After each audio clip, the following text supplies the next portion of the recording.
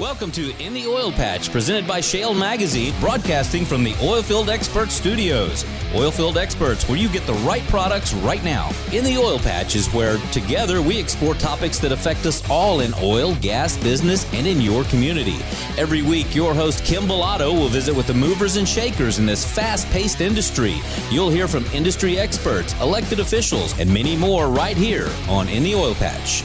And welcome to In the Oil Patch Radio Show. I'm your host, Kim Bellotto, and today we have another great show lined up for you. It is our live show in which we welcome call-ins to ask questions on anything, but most important on oil and gas. So if you have a question for myself, David Blackman, the editor of Shale Magazine, or Carr Ingham, who is a petroleum economist with the Texas Alliance of Energy Producers, I encourage you to call in. The phone number is area code 210-308-8867. Again, that's 210-308-8867. Before we bring on Carr Ingham, who is again, like I said earlier, a petroleum economist and the executive vice president of the Texas Alliance of Energy producer, and David Blackman, the editor of Shale Magazine, I'd first like to tell you about the latest issue of Shale Magazine. The cover is Alan Gilmer, who is, you might know him, or his company is Enervest, who recently had a name change from Drilling Info. So we had him on the cover. We wanted to catch up with him and talk a little bit about what's going on there at Drilling Info, or Enervest, formerly known as Drilling Info. So check it out. It's an interesting story. If you want to read all about Alan Gilmer, go to Shale, SHALE, MAG.com. Again, that's Shale, SHALE, MAG.com. And before we bring on our guest, I also want to talk to you about the fastest growing networking energy chamber group in Texas. If you want to grow your business, your brand, in front or with oil and gas, in front of the oil and gas industry, I encourage you to join TEAC, Texas Energy Advocates Coalition. Again, it's the fastest growing energy chamber in Texas. For more information, go to txenergyadvocates.com. Again, that's txenergyadvocates.com. And you know what? It is free to join. So I encourage you, if you want to grow your business, if you want it to be free, of course, the networking events are not free, but to join as a member and stay up to date on everything that's happening with TEAC, go to txenergyadvocates.com. And now let's welcome on our guest, Carr Ingham. Carr, are you there? Welcome to the show. Yeah, I am here, and thank you so much for having me. My pleasure to be here. Well, you know, we love our relationship with the Texas Alliance of Energy Producers because you guys know everything when it comes to oil and gas. You've been around. How long has your alliance been around for? It's been around for a long time. It has. We actually began, the origins of the Texas Alliance of Energy Producers are actually two regional associations in Texas that date back to the 1930s. The North Texas Oil and Gas Association, which was the kind of Wichita Falls area and a pretty wide group of counties surrounding Wichita Falls, and then the West Central Texas Oil and Gas Association, which was in Abilene. So these two associations have a long history of advocacy for the oil and gas industry, but also a long history of just some extraordinary, legendary operators and producers who were involved with both those associations dating way back when, and then in some respects even up to the alliance today. So in 2000, Bill Stevens, who was the executive vice president of West Central Texas, and Alex Mills, who was president of North Texas Oil and Gas Association, kind of saw the handwriting on the wall when it came to the nature of regional associations in Texas. And now there are only two that are not statewide, Permian Basin and Panhandle Producers and Royalty Owners Association. So the alliance came into being in 2000 when West Central Texas and North Texas Oil and Gas Association merged and went statewide. So we've been the alliance as a statewide association since the year 2000, but again, the history goes back to the 1930s. Well, now we've seen some merging of associations, and that typically happens when we start seeing this retracting, if you will, of the energy sector. And I think that there's probably a lot of people that are curious about what really is going on in the oil and gas sector with, of course, oil prices are down. There's been a lot of movement. Luckily, there hasn't been any wars because of it, or drawing us back into countries or areas like the Middle East. But what is, as we start seeing some retracting in different areas, the stabilization of the energy sector, and of course the turnaround on activity levels. Tell me a little bit about what you think is happening right now, because you are the expert in this. As a petroleum economist, this is right in your, bowling alley lane, if you will. Tell us about it. Well, there are a lot of people involved in the oil and gas business around the state of Texas that know what they're talking about, either from an economic perspective or an operator perspective, a company perspective, both small and large.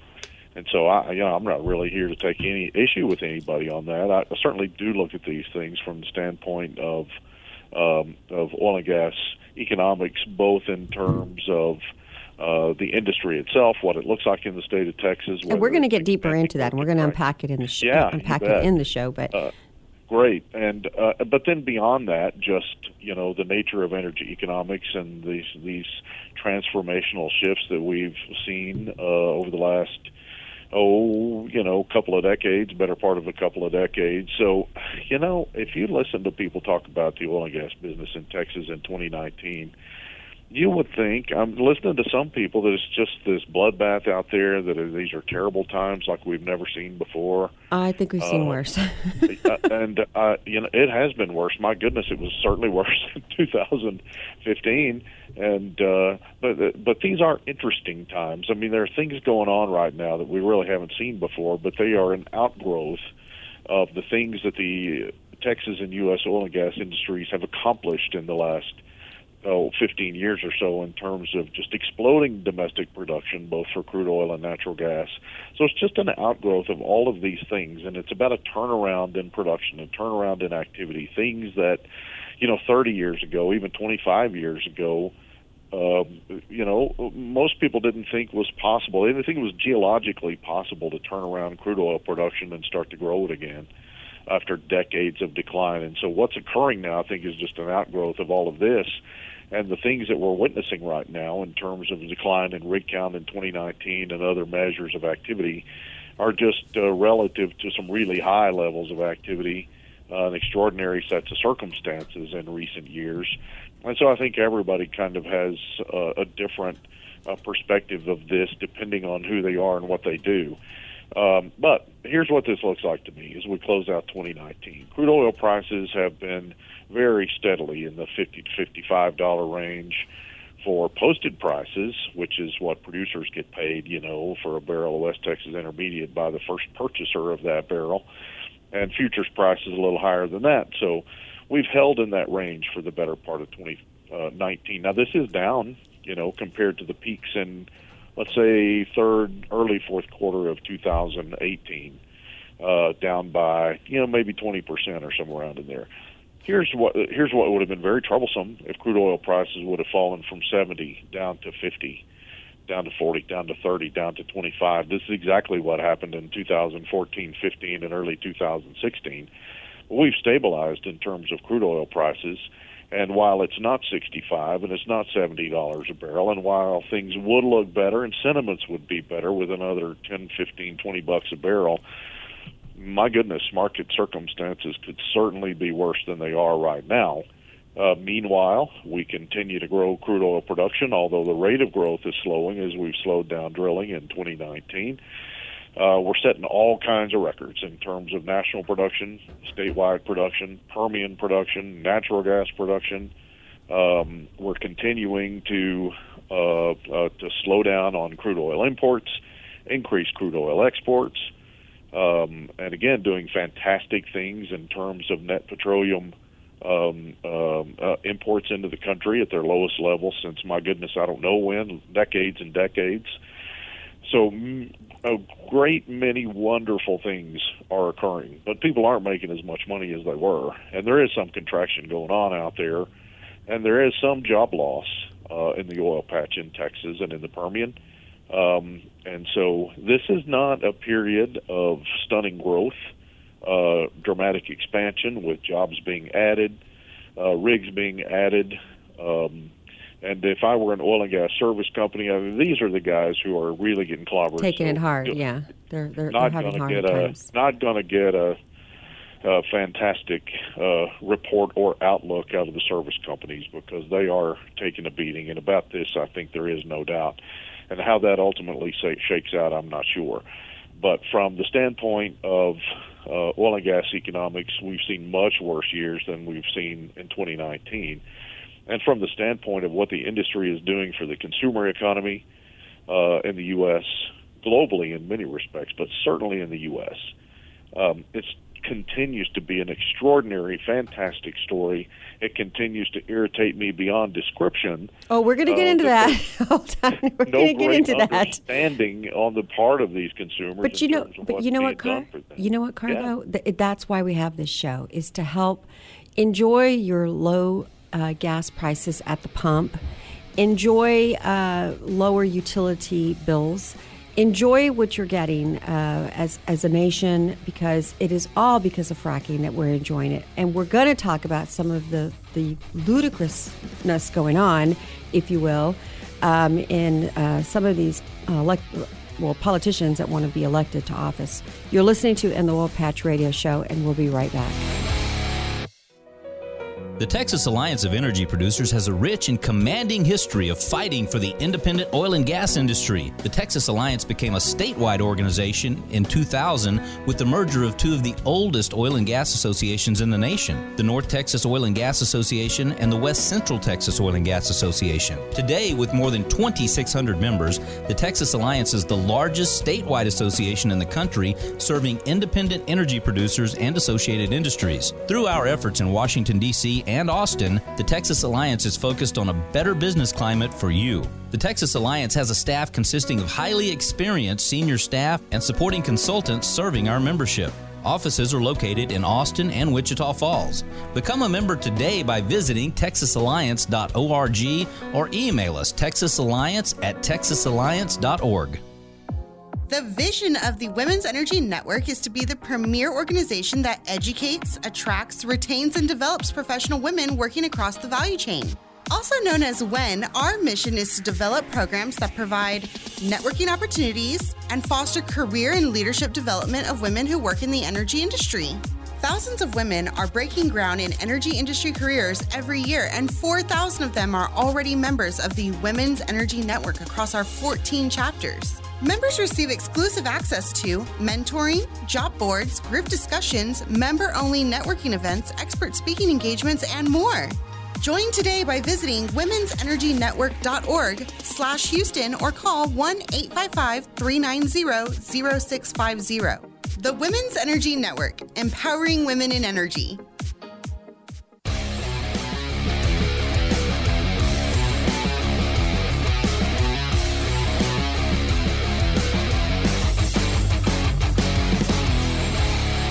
And we're back. You're listening to In the Oil Patch Radio Show, and today is our live show in which we welcome questions on oil and gas from the community and our listeners.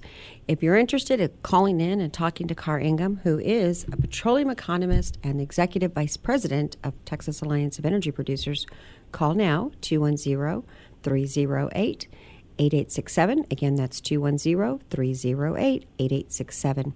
Car, before the break, we were talking about all the changes that we're seeing in oil and gas, and I was closing out the first segment with we should all enjoy the hard work that oil and gas has produced to us in the way of really, really cheap gas prices at the pump and really relatively low utility bills, if you will, in a somewhat kind of cooler season, which of course is the winter.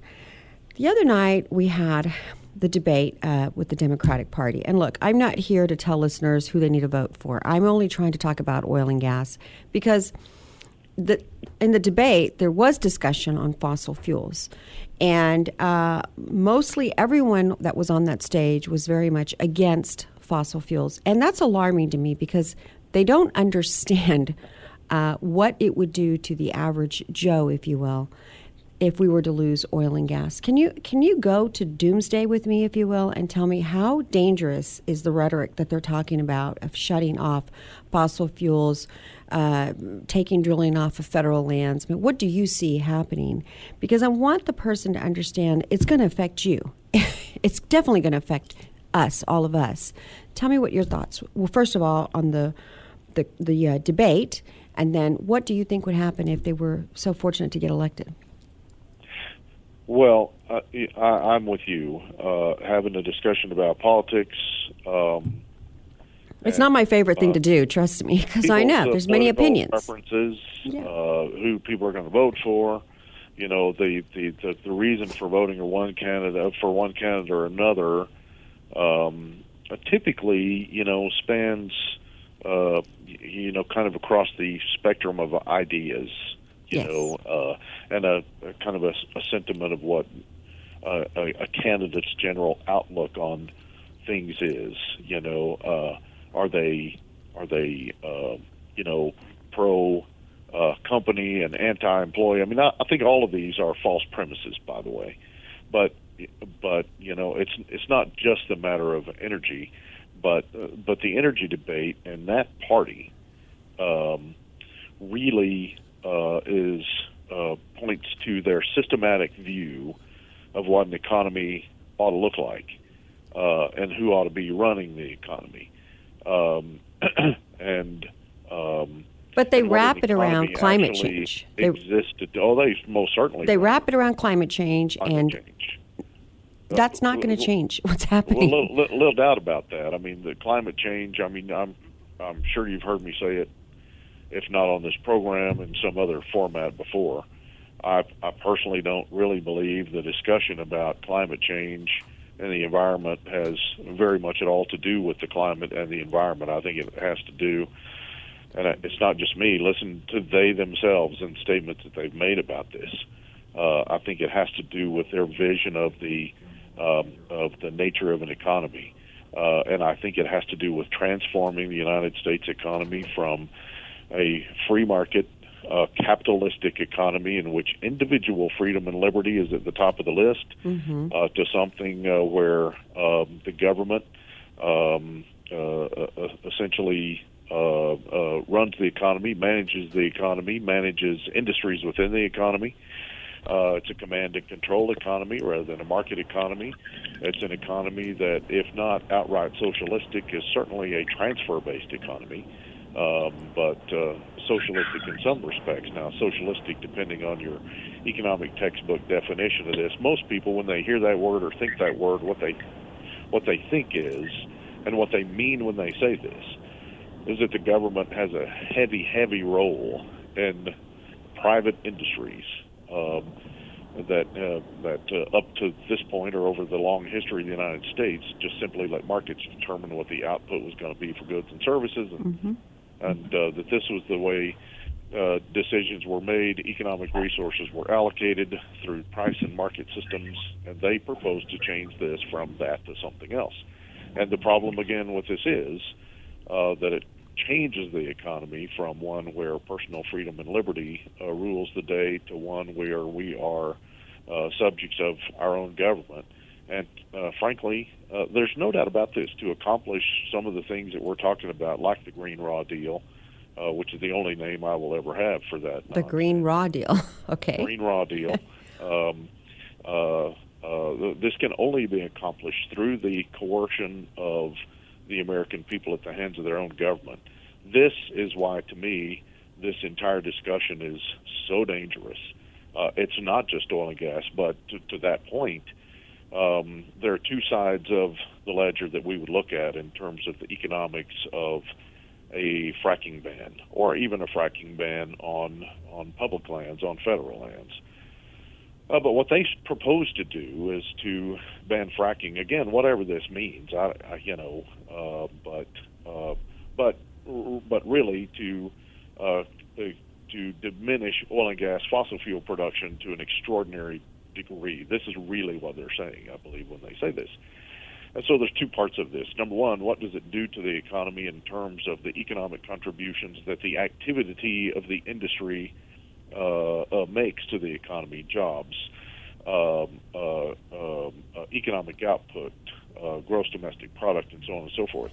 This would be catastrophic, certainly in the state of Texas, where if you just add them all up, I mean, jobs that there would be no place for in a green raw deal. Oh, most definitely. Economy. It would totally annihilate Texas economy and a lot of unemployment here in this state. When we get back from break, Carr, I want to take the second part of this question. You're listening to In the Oil Patch Radio Show, and we'll be right back. Psst. Hey, you.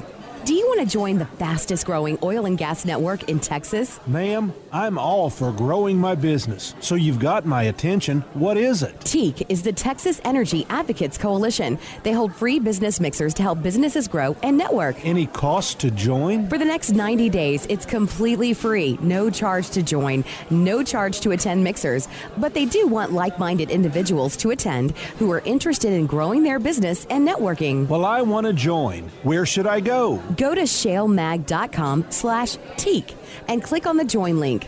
Enter your information and we'll get you set up. Join the Texas Energy Advocates Coalition at shalemag.com/TEAC today. Any business can benefit from advertising to the oil and gas industry, but it's really important to partner with a marketing company that has a proven track record with this growing industry. Shale Oil and Gas Business Magazine is the one-stop shop that'll keep you in front of the customers that you need to grow your business. So let's start growing your business in Texas. Email us, info@shalemag.com. Again, that's info@shale, S-H-A-L-E, mag, M-A-G.com. Or you can call us, 210-240-7188. Again, that's 210-240-7188.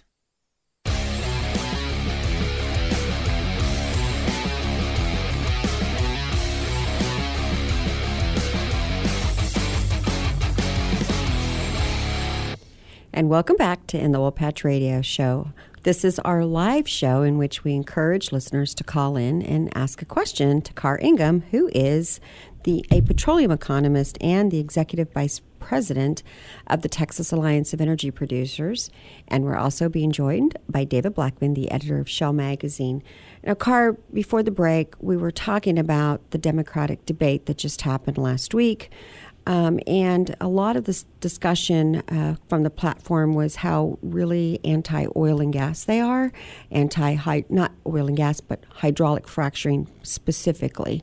And you were making a point. Oh, no, but oil and gas, trust me, it's all in there. Okay. Well, you were making a point about Texas, the great state of Texas. What would happen if they were elected and they really started to flip these switches, if you will, or executive orders to freeze any hydraulic fracturing going on, or fracking, if you will, on federal lands?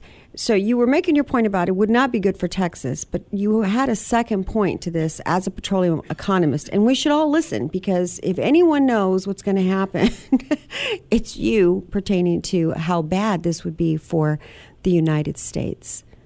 Well, on the front side of that, just doing this in Texas alone would put a stop to directly, somewhere around 12% of statewide activity just on the upstream side. Add midstream and downstream to that, you're up somewhere around 25%. I mean, you're directly shutting down about 25% of the statewide economy, and it doesn't stop there. Of course, this ripples throughout the rest of the economy, right, because there are a bunch of other industries that are tied to that. Yeah. It's just a killer. And then, of course, job loss happens the same way. The Texas economy becomes, half the size that it is now. Worse than that, actually. But because it starts a downward spiral where one negative event begets another, begets another, begets another. What do people do for a living if they're not in the oil and gas business, or serving the oil and gas business, or receiving the business revenue from the paychecks of people in the oil and gas business, and so on and so on? I mean, in my mind, Carr, outside of the oil and gas, never working a day in oil and gas, I see wars, unnecessary wars. I see our military engaging. I see people dying in things that really we don't have to be there.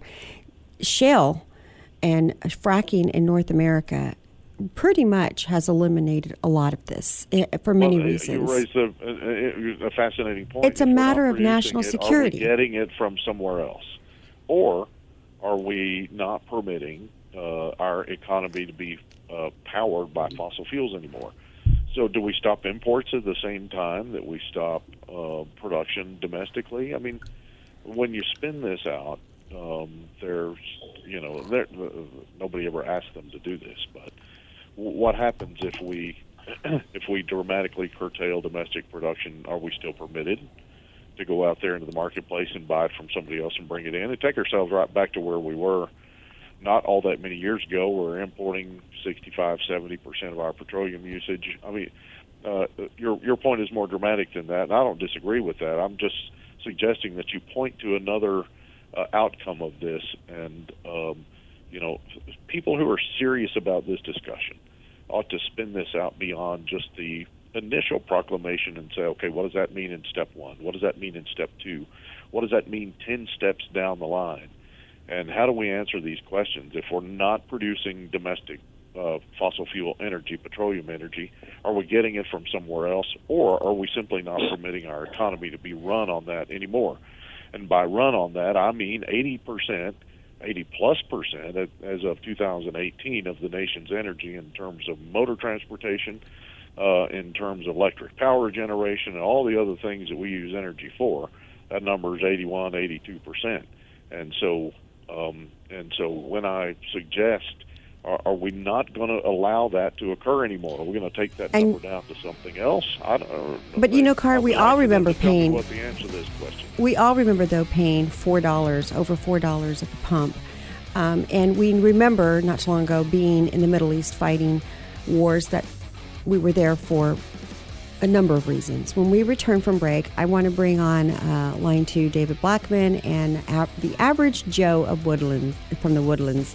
You're listening to In the Oil Patch Radio Show, and we'll be right back. Hi, folks. Alvin Bailey here. Did you know Agreco is proud to sponsor In the Oil Patch Radio Show? Agreco has served Texas oil fields for over 10 years, supporting producers with temporary power to get their product to market. When utility power is not available, Agreco is your reliable alternative. They service everything from pump jacks with a single 200-kilowatt unit to massive gas processing facilities requiring 50 megawatts or more. Agreco is your dedicated engineering partner for diesel and natural gas generators, as well as battery power solutions. Call Agreco today at 1-800-AGRECO. That's 1-800-AGGREKO.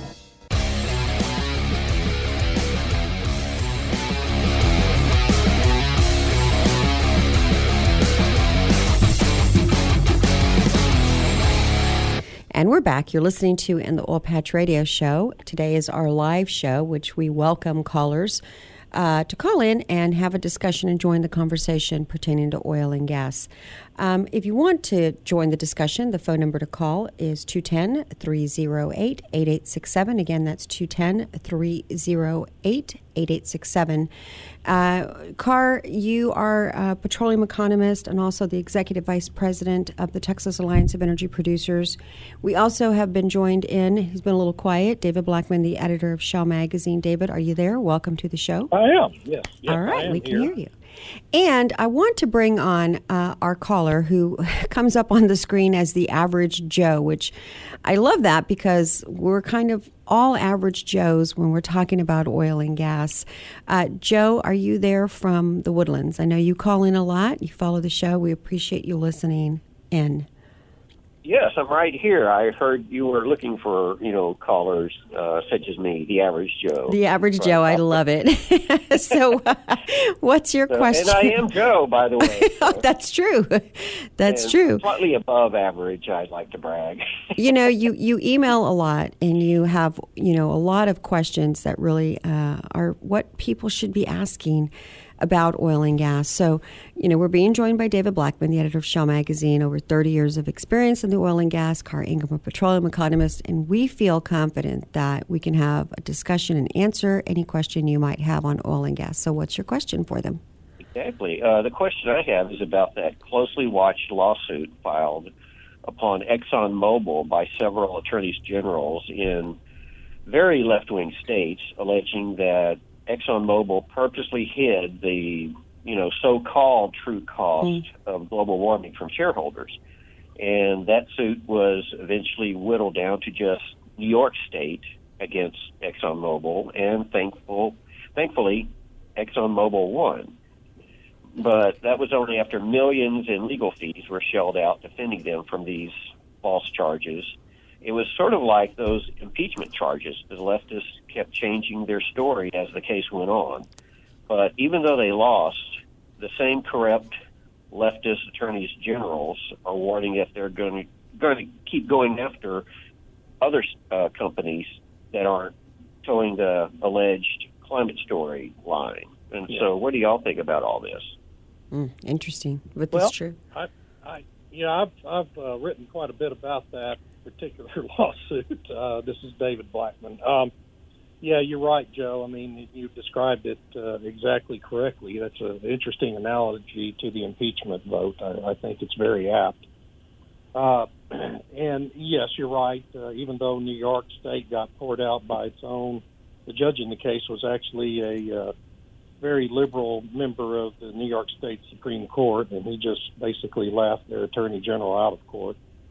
In the final case, you would hope that would have a chilling effect on the other Democratic attorneys general from these other states like Connecticut and Massachusetts and Rhode Island and New Jersey and on and on and on up the East and West Coast. But I doubt that'll stop them. They'll just keep throwing out lawsuits and, with slightly different complaints until they find something that sticks. The purpose really of the lawsuits is, and frankly, it's more of a harassment kind of thing and a public relations kind of thing, promoting global warming theory and trying to do damage to the industries and ExxonMobil's public reputation than it really is about any damages, being won. And so I expect them to just continue to pursue the cases, and unfortunately, that'll cost ExxonMobil and the other companies that eventually get named in these lawsuits millions and millions of dollars. And sadly, there's not really much they can do about it other than defend themselves. The choice that Exxon had in this case was to either try to reach a settlement or defend itself aggressively in order to beat it back. And a lot of companies, I have to say, a lot of companies in the oil and gas industry would have probably sought a settlement just as an easy means to get out of it and hopefully make it go away. The entire industry should be very grateful to ExxonMobil for aggressively defending itself in what was, without any question at all, a very frivolous and baseless lawsuit. And, but sadly, I don't think it'll stop. Interesting. I have an idea. Of course, this would never really happen, but it would be great to just kind of teach them a lesson of go one day without oil and gas, period. And let's see if you're not voted out of office so quick, because it's not possible to be without it. And yet they continue to do these frivolous lawsuits, if you will. And what's your point? Because you really can't. And so I encourage our listeners to read a book called The Moral Case for Fossil Fuels by Alex Epstein, and kind of puts where we would be without energy or a byproduct of energy, and everything that we use is we need energy. It sustains life is the point. And I think that so if you want to talk about climate change and all these, well, first it was global warming, right? And then they changed it to climate change. And now we're on this path of hydraulic fracturing is really, really bad. But I think the point is if you read that book, it makes you understand that without it, we would be in a worse spot. And it's just, that's not the answer. And you cannot be without it. We don't have any kind of resources to be able to get totally unplugged, if you will. So it's kind of important that when they do these lawsuits, these international oil and gas companies should fight back in that way and show them what a day would be like without it. When we get back, Joe, thank you for calling in. when we get back from break, guys, I want to get into a deeper discussion. I want to unpack that a little bit more, but I also want to talk about the New Deal, USMCA as well. But we have to take a quick break. You're listening to In the Oil Patch Radio Show. Be sure to call in 210-308-8867. Again, the number's 210-308-8867. If you want to talk about oil and gas, call in right now. We'll be right back. You're listening to In the Oil Patch Radio Show.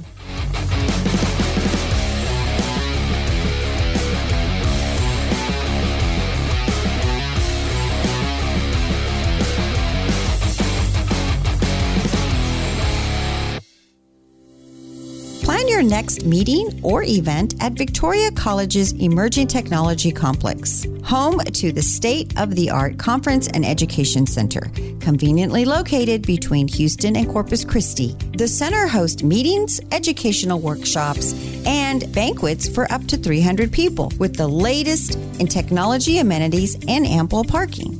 Let their professional meeting planners make your next event a success. For more information, go to conferenceinvictoria.com. Once again, that's conferenceinvictoria.com. Farmers and ranchers are the hardest working people on earth and deserve a side-by-side vehicle that works just as hard. That's why Yamaha makes the Viking an all-new Viking 6, the world's first true 3- and 6-person UTVs assembled in America. Ranked number 1 in drivetrain durability, Viking outworks and outclasses the competition in features, comfort, and off-road capability. For more, visit YamahaViking.com. Most dependable claim based on a 2013 Yamaha Source side-by-side owner study. Shale Oil and Gas Business Magazine provides services like print advertising and digital marketing. Our digital advertising services include website, email, radio, video, and social media. Shale also provides specialized web services from website management to search engine optimization and social media management. Visit our website, shalemag.com. Once again, that's Shale, S-H-A-L-E, mag, M-A-G.com to learn more. Shale is your one-stop shop for growing your business. Pick up the phone today and call 210-240-7188. Again, 210-240-7188.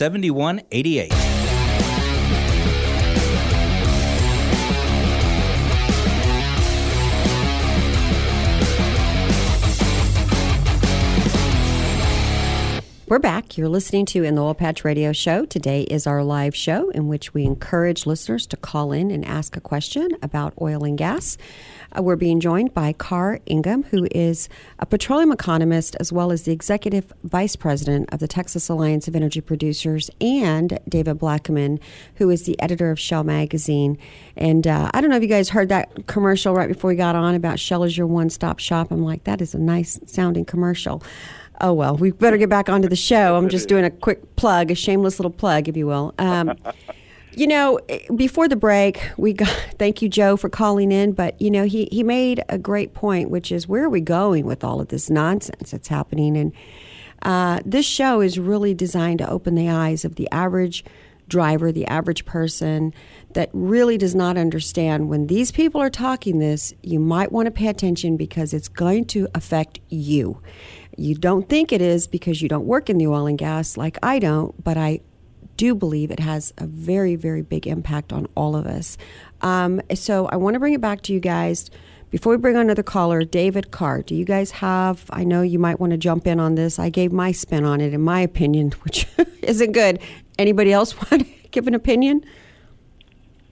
Well, I have suggested in my role with the Alliance as our economist and now executive vice president, in terms of trying to determine what our strategy as an organization that represents, in our case, for the most part, small independent producers, although we certainly have most of the big guys in our membership roles as well. But we are an organization whose charter, first and foremost, is to stand in the gap for small independent producers. And typically how I describe that operator is a sophisticated operator who does great work, whose name you've never heard before. There are literally thousands of them in the state of Texas. So the oil and gas industry in Texas is not just ExxonMobil and BP and Shell and Chevron and even the large publicly traded independent. It is the these thousands of smaller operators who are, range from 1-2 people up to 40 or 50 people, whatever the case may be. And I'd like for those guys to still be around 10 years from now. So when we talk about what our strategy is going to be, we have to think about this in terms of what is effective, what represents those smaller independent producers. And I have suggested on more than one occasion that I don't think we've done a proper assessment and therefore don't really have any idea of the extent to which we have already been steamrolled by this discussion as an industry. Mm-hmm. And you can just know that that's true by thinking about it from this standpoint. We've already, I think, largely come to the broad notion nationwide, and it's not one that I sign on to, by the way, that climate change is real, that it's man-made, that it is exacerbated by fossil fuels, and that the industry needs to play a big part, a huge part, in coming up with a solution to this problem. And if you think I'm wrong about this, just consider this. I mean, the industry narrative now is that, we need to produce more natural gas. Just the shift from coal to natural gas and our electric power generation, potentially powering other areas of our economy through natural gas, will permit us to reduce emissions and so on and so forth, and maybe kind of serve as a bridge fuel to whatever comes next. If you adopt that narrative, then you've already taken about 50 steps backwards. Yep. In terms of pushing back against this. I don't happen to quite agree with all of this. I think natural gas is the miracle molecule, as a matter of fact, that natural gas in terms of powering our future, both in terms of electric power generation, in terms of manufacturing, in terms of food production, and in terms of even motor transportation in the future, has I think it's going to play an extraordinary role in our economic future if we simply permit it to. And but my goodness, anytime I hear an oil and gas company suggest that natural gas will be a great bridge fuel to get us to where we go next, I just want to pull. I don't really have a whole lot of hair left to pull out, but I snatch a handful of it every time I hear this. But you know what? So this is, again, what makes me suggest that that we've lost control of this narrative a long Exactly. time ago. And you know what, though, Carr? One of my favorite commissioners, of course, well, all the three commissioners are favorites to me. Ryan Sitton does our Energy Minute, Commissioner Ryan Sitton. But Commissioner Christian is one that's far more vocal about this topic. They're emotional. They scare people with these tactics. And it's okay if we want to have this discussion, then I think what we need to do is bring it on a global picture and say, until you start looking at China and India, which are bigger polluters on the planet than the United States, until you bring them into the conversation that you're willing to do something with them, I don't really think this is a conversation we should be having at the United States. Can we all do better? Sure. But it seems very disingenuous to me that you want to keep it in the ground here, but you don't have a problem with two big countries that are polluting far worse than the United States. If it is such a climate disaster occurring, then why are we not having that discussion? But I do want to take Cindy, who is calling in. Cindy, are you there? What's your question for Carr or David Blackman? Hi, Kim. Thanks for having me. You're welcome. My question is, I live in the Corpus Christi area, and there's a lot going on. You betcha. Down here. I was just wondering, I want to know what's going to be happening in 2020. What can I expect in my area and also just for the oil and gas industry? Because I do have family in the industry also. Good question, because I think as we're winding down the year, it's a discussion we keep having. David, I know you and I are going to have an end-of-the-year show that kind of highlights all the things that happened. Carr, David, you want to take that question on what are we going to see in 2020? Can we expect more of the same?